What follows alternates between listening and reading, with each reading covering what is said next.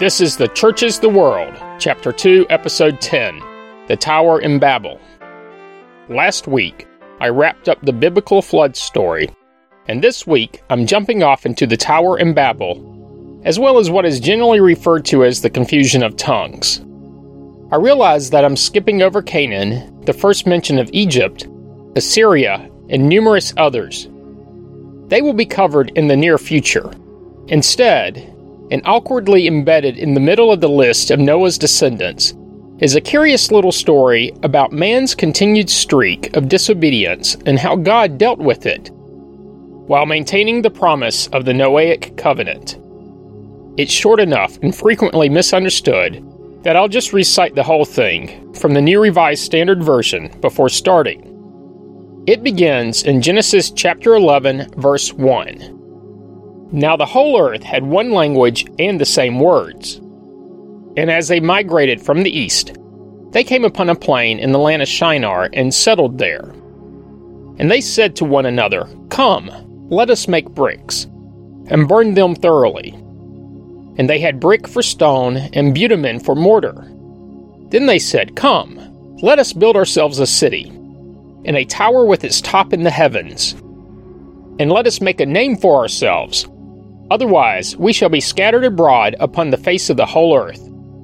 The Lord came down to see the city and the tower which mortals had built. And the Lord said, Look, they are one people, and they have all one language. And this is only the beginning of what they will do. Nothing that they propose to do will now be impossible for them. Come, let us go down, and confuse their language there, so that they will not understand one another's speech. So the Lord scattered them abroad from there over the face of all the earth, and they left off building the city. Therefore it was called Babel, because there the Lord confused the language of all the earth, and from there the Lord scattered them abroad over the face of all the earth. Now you'll notice that there were a few things that are not present. Where was the tower? How tall was the tower? Was it destroyed? What was this common language that they spoke? Who was the us God was referring to? That last question is a bit too theological, and I'll leave the answer up to you. According to the story, a united civilization, some unspecified time after the Great Flood, spoke a single language and migrated from the east to the land of Shinar. In Shinar, they built a city and a tower. Overall, the story is light on details. It is never said who led them, but we do find out that the tower was not made from stone, but from either sun or oven-baked bricks, perhaps both. And for mortar, they used bitumen. They were motivated by the hope to unite their people, or else they would scatter to the corners of the earth. Upon seeing this, God said if they were capable of such a task, there would be nothing that they would be incapable of. So he, and perhaps others, confused their language and scattered them all over the globe. This story helps to explain two great mysteries of human history. First, how did man come to live on 6 of the 7 continents? And second, how did the multitude of languages develop? It's a short but complex story, so I'll work through the details bit by bit. First things first, where was Shinar? No one is exactly certain where Shinar was geographically located, but the general consensus is that it was in Mesopotamia. The name itself may be a distortion of the Hebrew phrase Shenei Neherot, meaning 2 rivers, or the Hebrew Shenei Arim, meaning 2 cities. The name Shinar occurs 8 times in the Old Testament, where it generally refers to Babylonia. This location of Shinar is evident from its description as encompassing both the city of Babylon in northern Babylonia and Uruk in southern Babylonia. In Genesis chapter 10, verse 10, the beginning of Nimrod's kingdom is said to have been from Babylon and Uruk and Akkad and Chelnah in the land of Shinar. Chapter 11, verse 2 states that Shinar enclosed the plain that became the site of the Tower of Babel after the Great Flood. After the flood, the sons of Shem, Ham, and Japheth had stayed first in the highlands of Armenia and then migrated to Shinar. In Genesis chapter 14, verses 1 and 9, King Amraphel rules Shinar. Shinar is further mentioned in Joshua 7:21, Isaiah 11:11, Daniel 1:2, and Zechariah 5:11 as a general synonym for Babylonia. But remember that while Babylon was a city, Babylonia is a general region in Mesopotamia. If you will recall from last week, there is the Book of Jubilees. Only the Ethiopian Orthodox Church recognizes this book as canonical, while most Western churches question its authenticity. Jubilees chapter 10 states that the Tower of Babel was built with bitumen from the Sea of Shinar. Based partly on this, some researchers have theorized that the tower was actually located in Eridu, which was once located on the Persian Gulf, where there are ruins of a massive ancient structure built from bitumen. In case you didn't know, and I didn't know this until I looked it up, but bitumen is a form of asphalt. And of course, asphalt is a derivative of oil, and we all know that the Persian Gulf is rich in oil. The Tower of Babel has been associated with known structures, according to some modern scholars, primarily ziggurats in Mesopotamia. Okay, so what is a ziggurat? Spelled Z-I-G-G-U-R-A-T.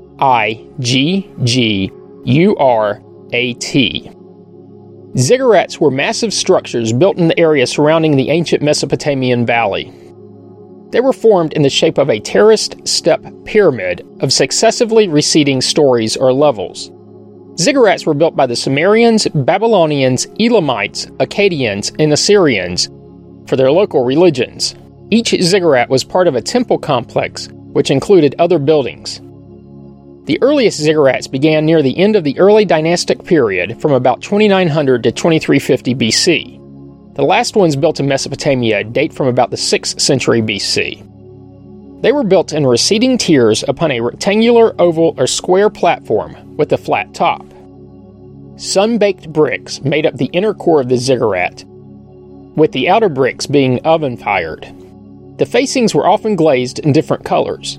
The local king sometimes had his name engraved on these glazed bricks. The number of tiers ranged from 2 to 7. Well-known ziggurats include the Great Ziggurat of Ur, near present-day Nasir, Iraq.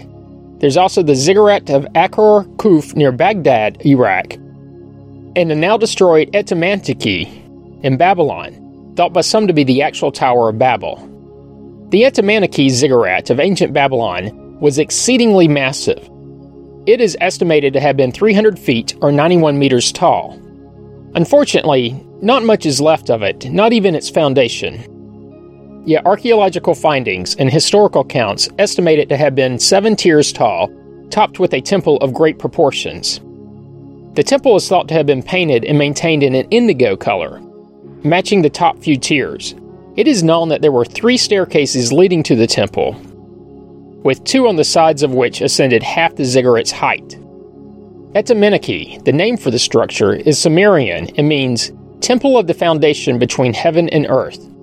The date of its original construction is unknown, with possible dates ranging from the 14th to 9th century BC, with textual evidence suggesting it existed in the 2nd millennium. Etamantaki was rebuilt by the 6th century BC Neo-Babylonian dynasty rulers Nabopolassar and Nebuchadnezzar II.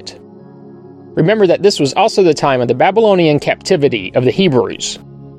King Nebuchadnezzar wrote that the original tower had been built in antiquity, stating that, and this is a quote, "A former king built the temple of the 7 lights of the earth, but he did not complete its head," end quote. The reference of 7 lights may refer to its 7 tiers. He continued, "Since a remote time, people had abandoned it, without order expressing their words. Since that time, earthquakes and lightning had dispersed its sun-dried clay. The bricks of the casing had split, and the earth of the interior had scattered in heaps." End quote. One of the other ziggurats, the decaying Great Ziggurat of Babylon, was finally destroyed by Alexander the Great around 331 BC. In order to prepare for its reconstruction, he managed to move the tiles of the tower to another location. But his untimely death stopped the reconstruction efforts. Millenniums of erosion have usually reduced the surviving ziggurats to a fraction of their original height. One of the best preserved ziggurats is the Chaga Zambil in western Iran, near the border with Iraq. It was built around 1250 BC and abandoned about 600 years later. The Sayok Ziggurat in Kashan, Iran, is the oldest known ziggurat, dating to the early 3rd millennium BC. Ziggurat designs range from simple bases upon which a temple sat to marvels of mathematics and construction, which span several terrace stories. Isaac Asimov, yes, that Isaac Asimov, speculated in his book Asimov's Guide to the Bible that the authors of Genesis were inspired by the existence of an apparently incomplete ziggurat at Babylon, and by the mistaken etymological association whereby, quoting, "The writers of Genesis derived Babel from the Hebrew word Bala, meaning mixed, confused, or confounded." End quote. Another item missing in the biblical story is the phrase Tower of Babel. Instead, it is always referred to as the city and its tower. The story of the Tower of Babel explains the confusion of tongues, or in modern English, the variation in human language. The story's theme of competition between God and humans appears elsewhere in Genesis, such as the story of Adam and Eve in the Garden of Eden. The Jewish interpretation of 1st century Roman Jewish author Flavius Josephus explained the construction of the tower as a Hubristic act of defiance against God ordered by the arrogant tyrant Nimrod. There have, however, been some contemporary challenges to this classical interpretation, with emphasis placed on the explicit motive of cultural and linguistic homogeneity mentioned in the narrative. This reading of the text sees God's actions not as punishment for pride, but as a source of cultural differences, presenting Babel as the cradle of civilization. I'll dive deeper into the confusion of tongues next week, as well as the theories on the origin of languages. Genesis chapter 10 verse 10 states that Babel formed part of Nimrod's kingdom. Nimrod was the son of Cush and the great-grandson of Noah. The Bible does not specifically mention that Nimrod ordered the building of the tower, but many other sources have associated its construction with Nimrod. Genesis chapter 11 verse 9 attributes the Hebrew version of the name Babel to the verb balal, which means to confuse or to confound in Hebrew. Flavius Josephus similarly explained that the name was derived from the Hebrew word Babel, which means confusion. The Greek form of the name in the Septuagint, Babylon, is from the native Akkadian Babelim, meaning gate of the gods. Genesis chapter 11 verses 8 and 9 state that God scattered the descendants of Noah, listed in chapter 10 of Genesis in the Table of Nations, over the face of the earth. It also implied that the city was abandoned. Some see an internal contradiction between the earlier mention in Genesis chapter 10 verse 5 that, quoting, "From these maritime peoples spread out into their territories by their clans within their nations, each with his own language," end quote. In the subsequent Babel story, which begins, "Now the entire earth was of one language and uniform words," in Genesis chapter 11 verse 1. However, this view assumes an inflexible chronological sequence of 10.5 and 11.1, whereas the traditional Judeo-Christian interpretation holds that 10.5 refers to the same scattering of people mentioned more fully in 11.1.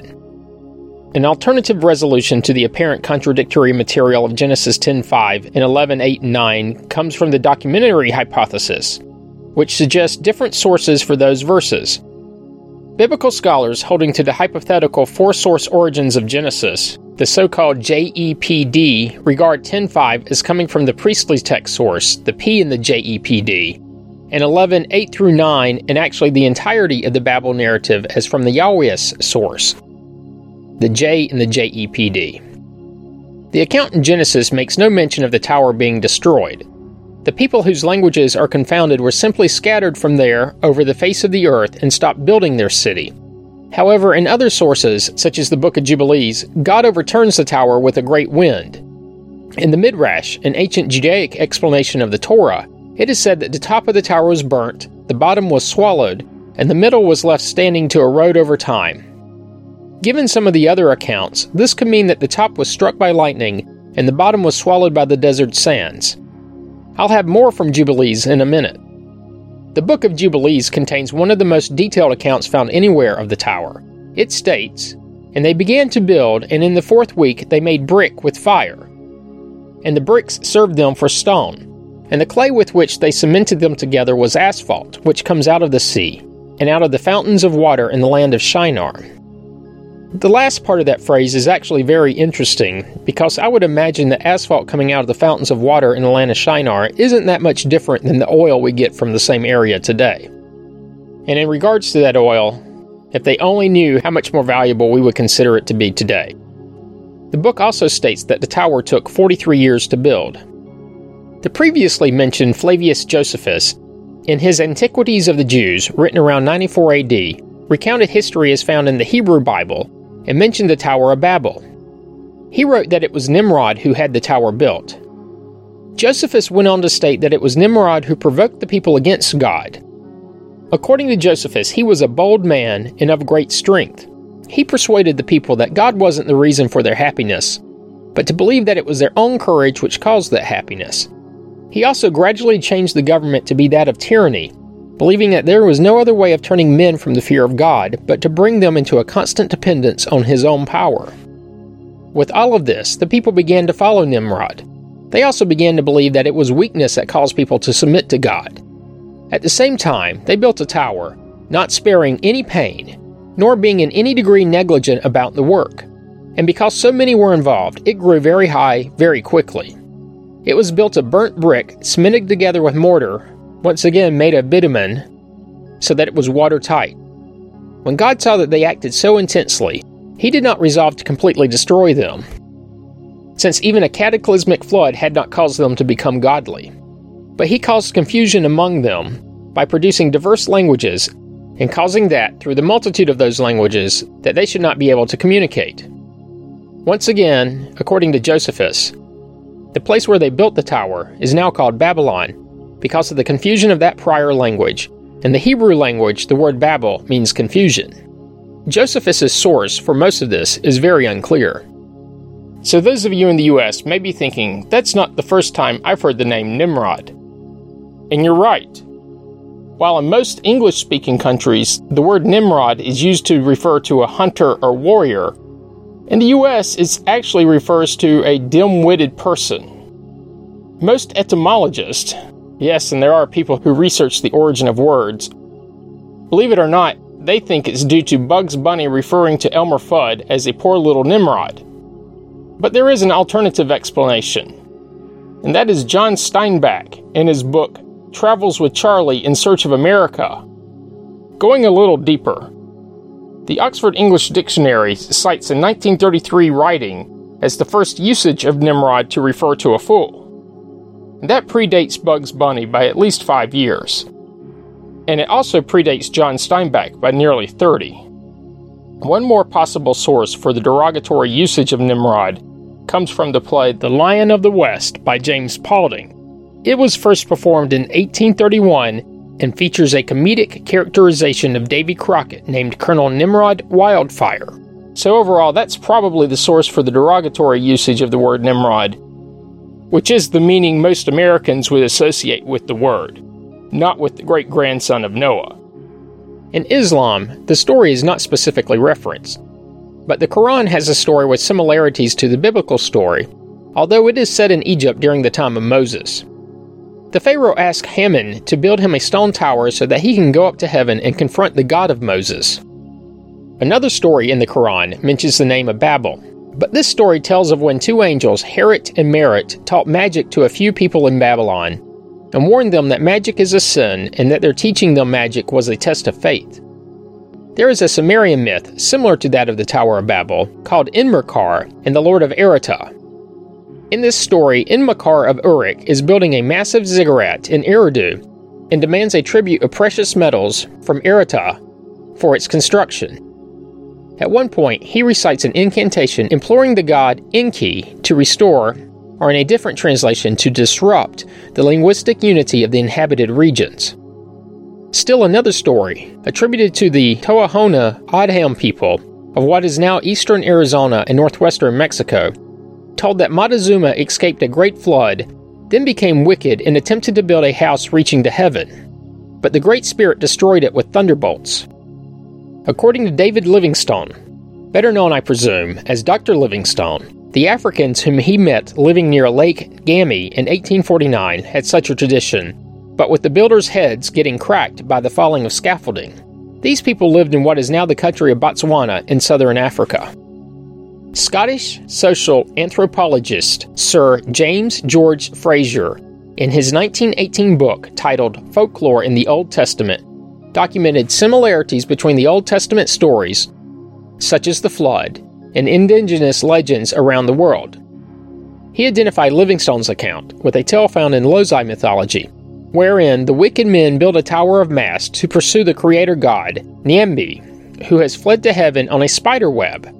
But the men perish when the masts collapse. The Losai live in south-central Africa, primarily in what is now the country of Tanzania. Fraser also told of the Ashanti people, who live in the present-day country of Ghana on the western coast of Africa. Their tradition was that the god of old dwelt among men, but that one day he was insulted by an old woman, and he withdrew to his mansion in the sky. Man was sad with his departure, and resolved to seek and find him. For that purpose, they collected all the porridge pestles they could find and piled them up, one on top of the other. To me, this seems like a very unusual construction material, and as you might suspect, a porridge pestle is simply an instrument to grind oats. When the tower they had built had nearly reached the sky, they found to their dismay that the supply of pestles ran short. What were they to do? In this dilemma, a man said to be wise stood up and said, "The matter is quite simple. Take the lowest pestle of all and put it on the top, and go on doing so till we arrive at God." The proposal was approved, but when they came to put it in practice, the tower fell, as you would probably expect. However, others that retell the story say that the collapse of the tower was caused by the white ants, which gnawed away the lowest of the pestles. In whichever way it happened, the communication with heaven was not completed, and the men were never able to ascend up to God. Fraser cites other stories among the Congo people in Tanzania, where the men stacked poles or trees in a failed attempt to reach the moon. This one confounds me a bit, as the moon is not stationary, but maybe they planned to jump on the orb as it passed. The book of Genesis does not mention how tall the tower was. Chapter 11, verse 4 merely states that it was a tower with its top in the heavens, meaning I suspect the sky. I believe that this is quite simply an idiom for an impressive height. But the tower's height is discussed in various extra-canonical sources. The Book of Jubilees mentions that its width was 203 bricks, and the height of the brick was 1/3 of the width. The total height of the tower amounted to 5,433 cubits plus 2 palms, and the extent of one wall was 13 stades, and of the other 30 stades. When I first read that, I knew a cubit was about 1.5 feet, so that meant that the height was 8,100 feet, or about 2,500 meters. That's about 1.6 miles high. I trust that those of you who use the metric system can convert the 2,500 meters to kilometers. For reference, currently the tallest building in the world is the Burj Khalifa in Dubai at 2,700 feet or 823 meters. So based on the Book of Jubilees, the Tower of Babel would have been over 3 times that height. Also for reference, a palm is the width of a human hand, about 3 inches or 7.6 centimeters. Now, besides the extreme height given in Jubilees, the exact measurement of that height is quite fascinating. A stade was a Greek measurement of distance, but the exact length of a single stade is a topic of much debate. It is generally thought to be between 515 and 686 feet, or between 157 and 209 meters. Therefore, the width of one side was between 6,700 and 8,900 feet, or between 2,050 and 2,700 meters. The longer side was between 15,500 and 20,500 feet, or about 4,700 to 6,250 meters. If you've listened to the prior podcast, you've learned that I like to put physical measurements into an understandable context. And it took me a while to figure out a modern-day equivalent to a structure with that footprint, but I eventually did.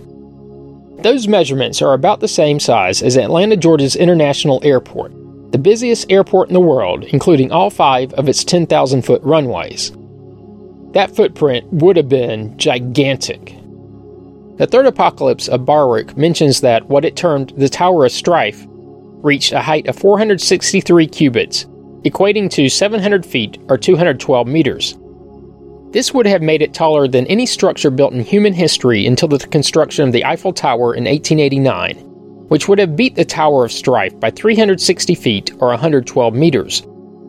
The third apocalypse, sometimes called the Greek Apocalypse of Baruch, is a Jewish pseudepigraphica text, thought to have been written perhaps as late as the 3rd century AD. I can't believe I used that word again, and so soon. It was definitely written after the fall of Jerusalem to the Romans in 70 AD. It is, probably incorrectly, attributed to the 6th century BC scribe of Jeremiah, named Baruch ben Neriah. This book is not part of the biblical canon of either Jews or Christians, but it survives in certain Greek manuscripts and also in a few Old Church Slavonic ones. In its text, the builders of the Tower of Strife are described in terms that could be regarded as demonic. They have the faces of cattle, horns of sheep, and feet of goats. Their masters, who command them to build the tower, are punished eternally in a separate heaven, where they are reincarnated in the form of dogs, bears, or apes. In my opinion, that does not sound like a separate heaven, but of a different place, a little bit further underground. Gregory of Tours, which is located in present-day France, in the latter portion of the 6th century AD, quoted Orosius from the area of present-day Portugal, who wrote in the early part of the 5th century, that the tower was designed foursquare on a very level plain. Its wall, made of baked brick cemented with pitch, is 50 cubits wide, 200 high, and 470 stades in circumference.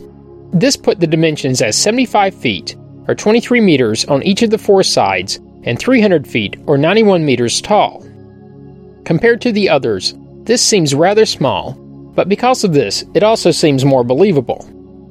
On the other end of the spectrum is the account given by Giovanni Vellini, an Italian historian in the 14th century. He claimed that the tower was 80 miles or 129 kilometers in circumference. He also claimed it was 4,000 paces high, with each pace being about 3 feet. This equates to a height of about 2.3 miles or 3.7 kilometers. Not to be outdone, the 14th century traveler and writer John Mandeville claimed that the tower was 64 furlongs tall, which was 8 miles or 13 kilometers. He claimed to have acquired this dimension from the local inhabitants. It seems like, at that height, he should not have had to inquire but should have been able to see it himself. The 17th century English historian Richard Verstegen provided yet another figure, quoting Isidora of Seville in the 6th century, who said the tower was 5,164 paces high, which is 2.9 miles or 4.7 kilometers. He also quoted Josephus that the tower was wider than it was high, more like a mountain than a tower.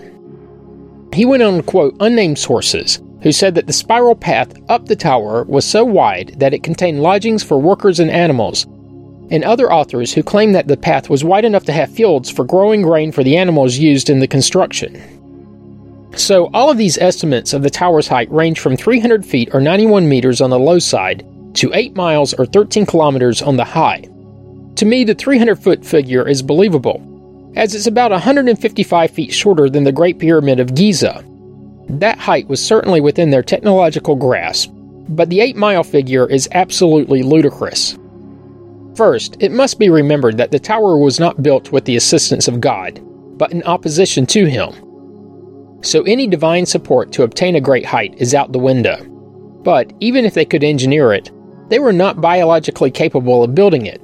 An 8-mile-tall tower, assuming the base was at sea level, is roughly 13,000 feet or 4,100 meters taller than Mount Everest. There is hardly enough oxygen on the top of Everest to support someone walking, let alone building. 2.5 miles taller would prove to be instantly fatal. In his book, Structures or Why Things Don't Fall Down, from the late 20th century, Professor J.E. Gordon, who was educated at the University of Glasgow, explores the height of the Tower of Babel. He wrote that brick and stone weigh about 120 pounds per cubic foot, or 2,000 kilograms per cubic meter. The crushing strength of these materials is generally better than 6,000 pounds per square inch, or 40 megapascals. Simple arithmetic shows that a tower with parallel walls could have been built to a height of 1.3 miles or 2.1 kilometers before the bricks at the bottom were crushed. However, by making the walls taper towards the top, similar to a pyramid, they could have built to a much greater height. So, overall, it would be possible to build a tower of 1.3 miles, perhaps even more, but there's no proof that they ever really did. So that's the episode for this week. Join me next week when I'll continue with the Babel story, digging into the confusing of tongues and similar stories from elsewhere. I'll also dive into the scientific understanding of the origin of language. As always, you can find information about the podcast on the internet at thechurchestheworld.com. Comments and questions can be sent to comments@thechurchestheworld.com. You can also find the Facebook page by searching the phrase "The Church is the World" as 4 separate words. Thanks for listening, and have a great week.